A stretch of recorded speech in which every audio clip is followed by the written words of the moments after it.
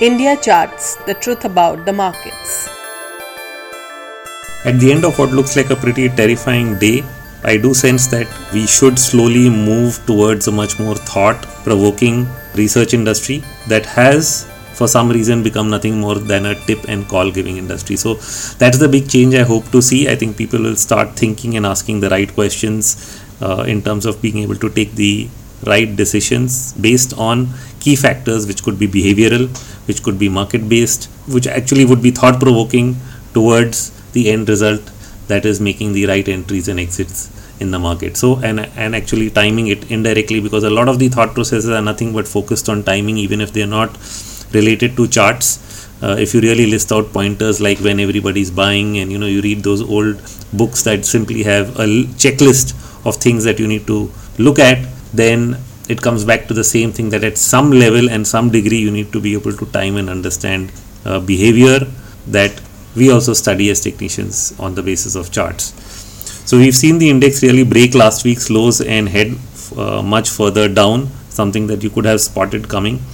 The debate really, that should not have been a debate, but is being answered now as a large part of industry is coming to terms with the idea that we are in an economic winter. I am increasingly hearing people talk about our debt problems, our deficit problems, issues that should have been accepted as part and parcel of what we are facing today, but that did not end up being the case. Even today, the news events that are flowing out, be it this coffee day case, is being pointed out to be nothing but a case of excessive debt and funding behind the scenes that led to the situation as it is. So each day you have some new news item, and if you look behind it, it's related to the structure, and I think we do not have all the information, which is what you come to know only when such news events flow, as to the size of the problem that may have actually occurred and taken place.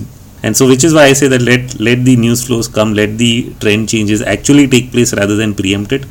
We haven't really seen earnings growth in the last couple of years. There's been hope, there have been some base effects, but we've really not seen it happen.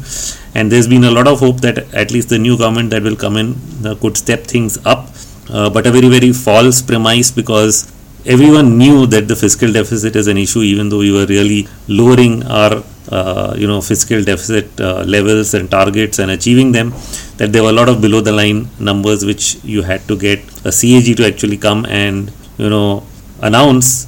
And now we have seen it in this time's budget that we really did not have a lot of room to go on top of spending.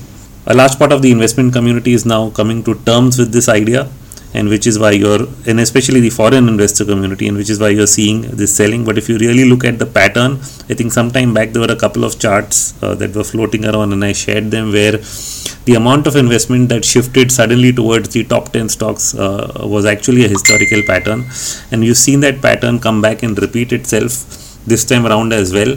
So it's no short thinking that all the selling that we saw in mid and small caps more than a year back, which is continuing today, was a shift of capital from the broad market, the main market. However, even though such a shift existed even in 2008, we've always seen markets peak with the mid and small cap stocks continuing to race up into the end on the back of retail buying. And this time around, somehow that selling was so strong that the broad market did not participate till the end point of the large caps. However, now you can clearly see the loss of momentum large caps. I think tomorrow, the end of June month, you might get some additional indications on the monthly charts that you're rolling over on some indicators and averages that could again be signs of further weakness going forward.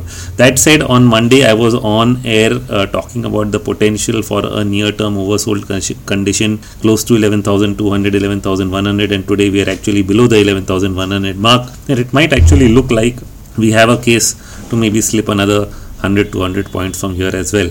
That said, it could very well be the fifth wave of a setup, unless this fifth itself extends, because we know 5 waves can become 9 and can become 13. But that said, at the end of a 5-wave move, you'd probably look for the potential of a bounce back. And so we'll have to keep an eye on where that goes. And in terms of time, actually wave 1 took a couple of 3 days, and we are sold off now for 2 days. So somewhere I think post the Fed meet, we'll start getting clarity on how things are shaping up, because there's been a large divergence over the last month between what Asia has been doing and what India has been doing and versus what the US has been doing. Indian and US markets, which often tend to be in sync even when emerging markets break down, this time around we've seen both of them go completely inverse over the last month or two since the budget was presented. So you actually see our market continuously sell off even though the US indices are holding up. But even in Asia, though Asia held up for a while, over the last 10 days we've seen Asia also sell off and form some kind of potential top and start off on the way down. Europe was probably then the next place where you were seeing that potential strength of hanging on with the US, and I think the last 2 days we've actually seen Europe, especially today, the DAX losing more than 1.5%, makes it look like you have actually got the sell-off shifting towards Europe as well. So you're seeing a large part of many markets except the US itself, which is waiting with bated breath for the Fed to actually speak.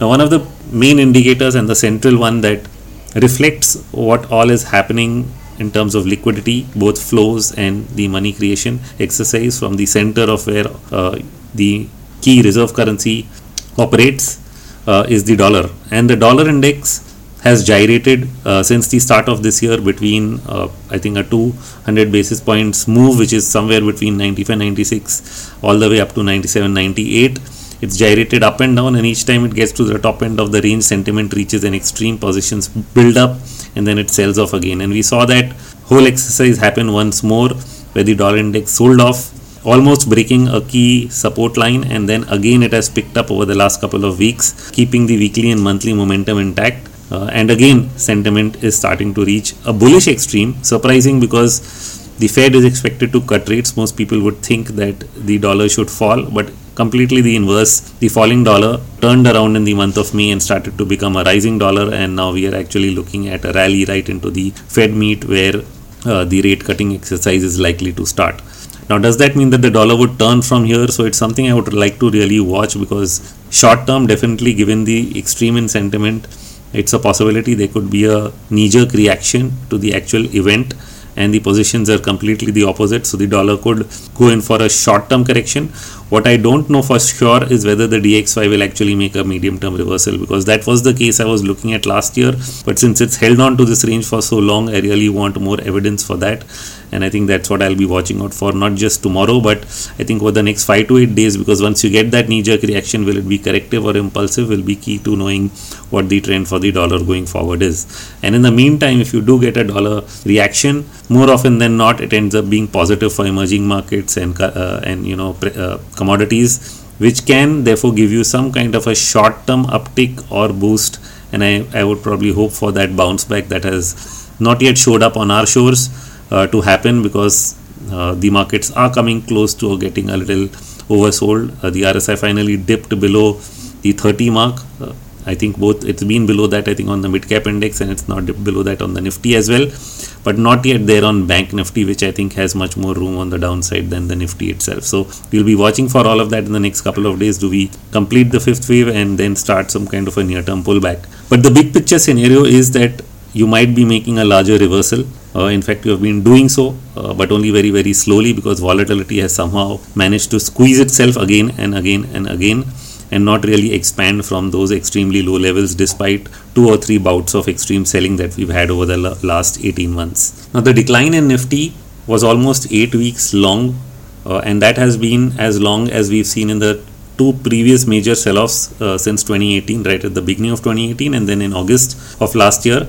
Both of those ended in around 8 weeks exactly, and we completed 8 weeks last week. So if 8 weeks has any relevance, then I think that's where we are right now. However, also note that the Fed and the ECB have more or less only been talking up policy, which means since the start of this year, they've been talking about lowering rates, ending QE, and maybe even restarting another round of QE at some point of time. However, there's really not been any action. So most of the monetary policy has been through words or through statements and not really through actual actions, because the room is really limited. As far as the ECB is concerned, you are already at the bottom end of interest rates, not much downside there, and the US at least has some room, because they've managed to raise rates close to the 2% mark, and they have those 200 basis points where they can go back to zero, and they would want to probably plow it back as slowly as they can given the scenario. The real issue will be whether global growth can really pick up, because global PMIs have fallen very, very sharply. The world PMI really heading back below 50, which means in terms of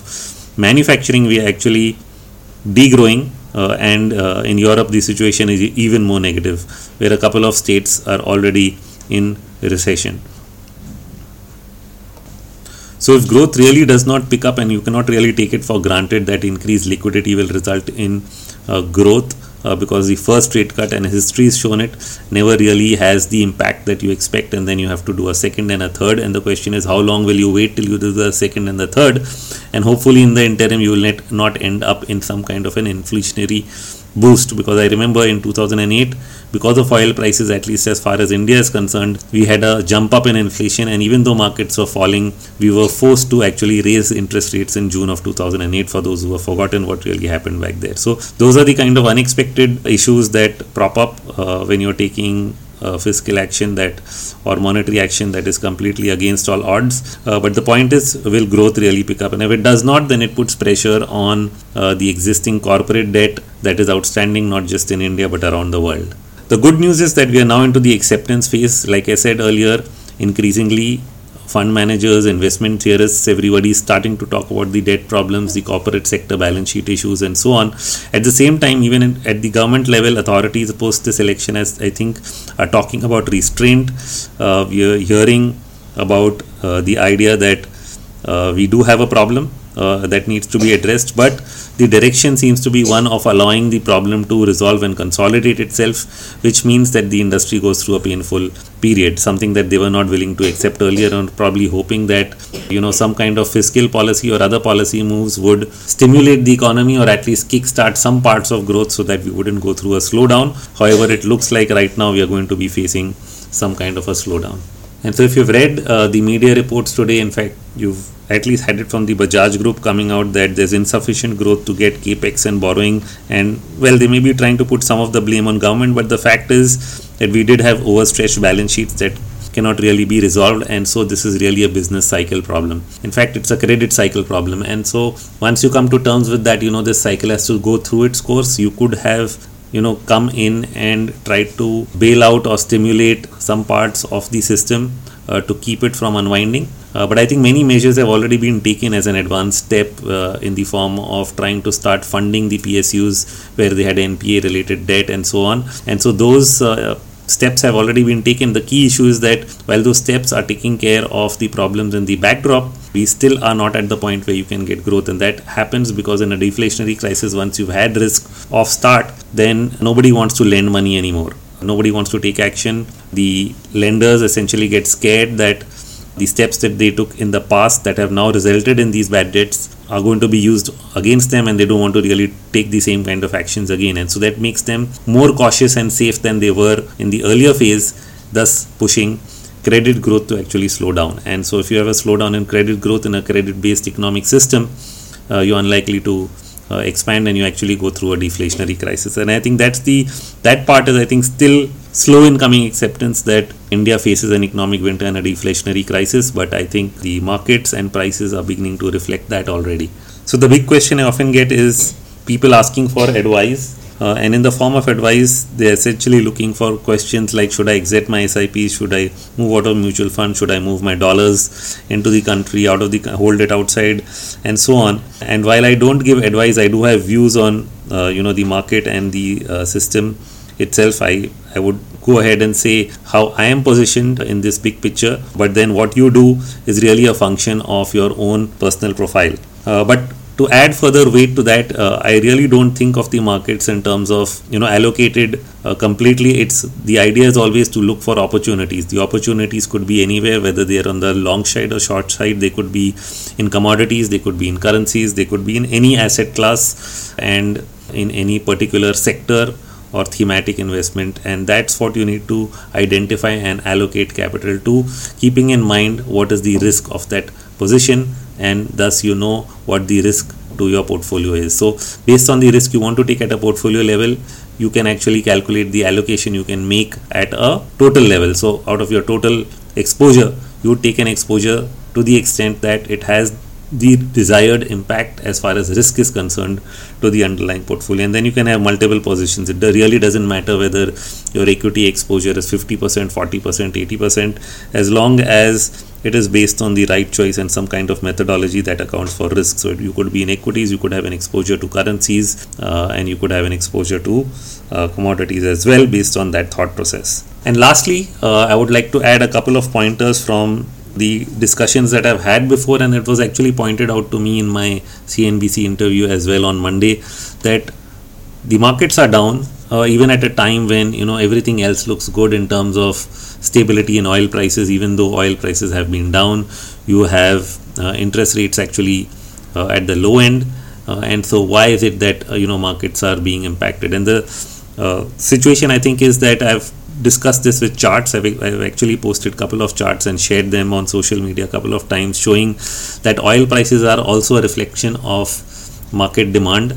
And whenever equity prices are heading higher, so do oil prices move higher, at least in the medium term. Sometimes in the short term, you see these inversions and relationships, and those make nice, headlines, because when you say that, oh well, oil prices are down and India is benefiting, it sounds really nice. But when you put a historical 5-year chart of oil and Nifty, you'll probably see them moving in the same direction. And so it's a pointless point in discussing that. That said, oil prices have actually peaked closer to the $70 mark and sold off. We almost fell closer to 53 and then have bounced back a bit. But I think the overall trend is likely to be still down. Similarly, the other one is interest rates. Interest rates tend to rise and fall, and whenever they fall, they should be good for equities. However, in an expansionary phase, the sheer demand for money or the inflationary effect that it has leads to a push up in interest rates, and eventually interest rates only are brought down when the economy starts to slow. So note that stocks have been crashing all over the place, and Indian bond yields have also come down over this period. I did not expect they would come down so much. I thought they would probably hold the 7.2% mark. Later I thought maybe 6.6, and they've actually even gone below that.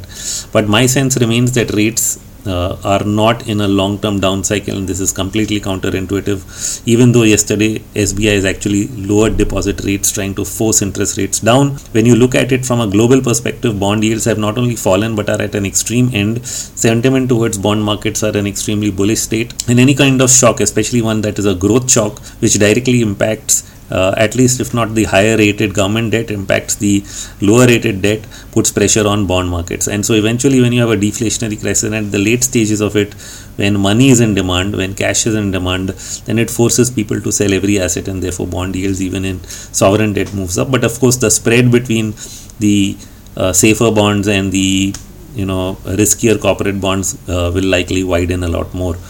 So that definitely happens, and so my sense is that bond yields probably have or will bottom at the current range, close to 6.4, 6.3, 6.2%, whatever the low was. I think most probably the low is probably made.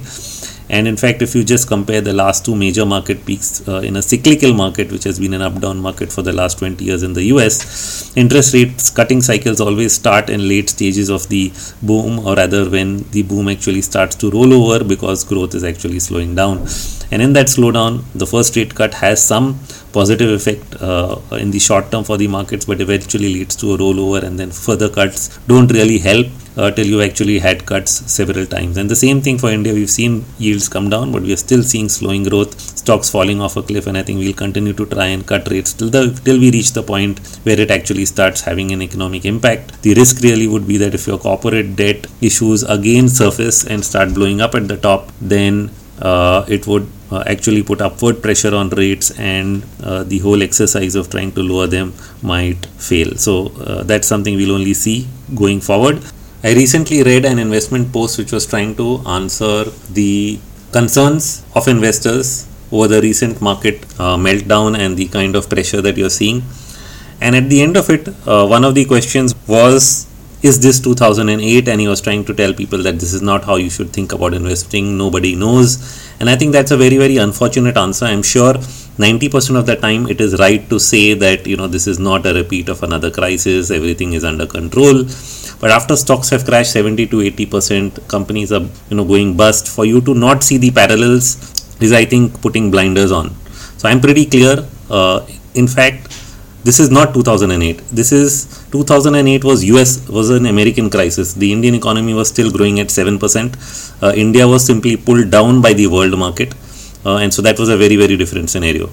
Today, India is in crisis. I don't know whether the US goes through the same kind of crisis. There are people who think so, but they've actually bailed out a large part of their banking sector. They've printed a lot of money. They've elevated the base level as far as their markets are concerned. So they can go through a deep correction in a recession, but I don't know whether this can be a repeat of 2008 for them as much as it can be our own India. This should be called India's 2019. So this will be a period that you'll probably remember as probably the worst period of India's economic cycle in the post-independent India. So I think that's the message from me. I think most people don't find it very, very hard to say so, because what if I'm wrong? And this whole idea of not trying to be right and not be wrong pushes people away from trying to acknowledge or even highlight or even mention what could end up being the real truth.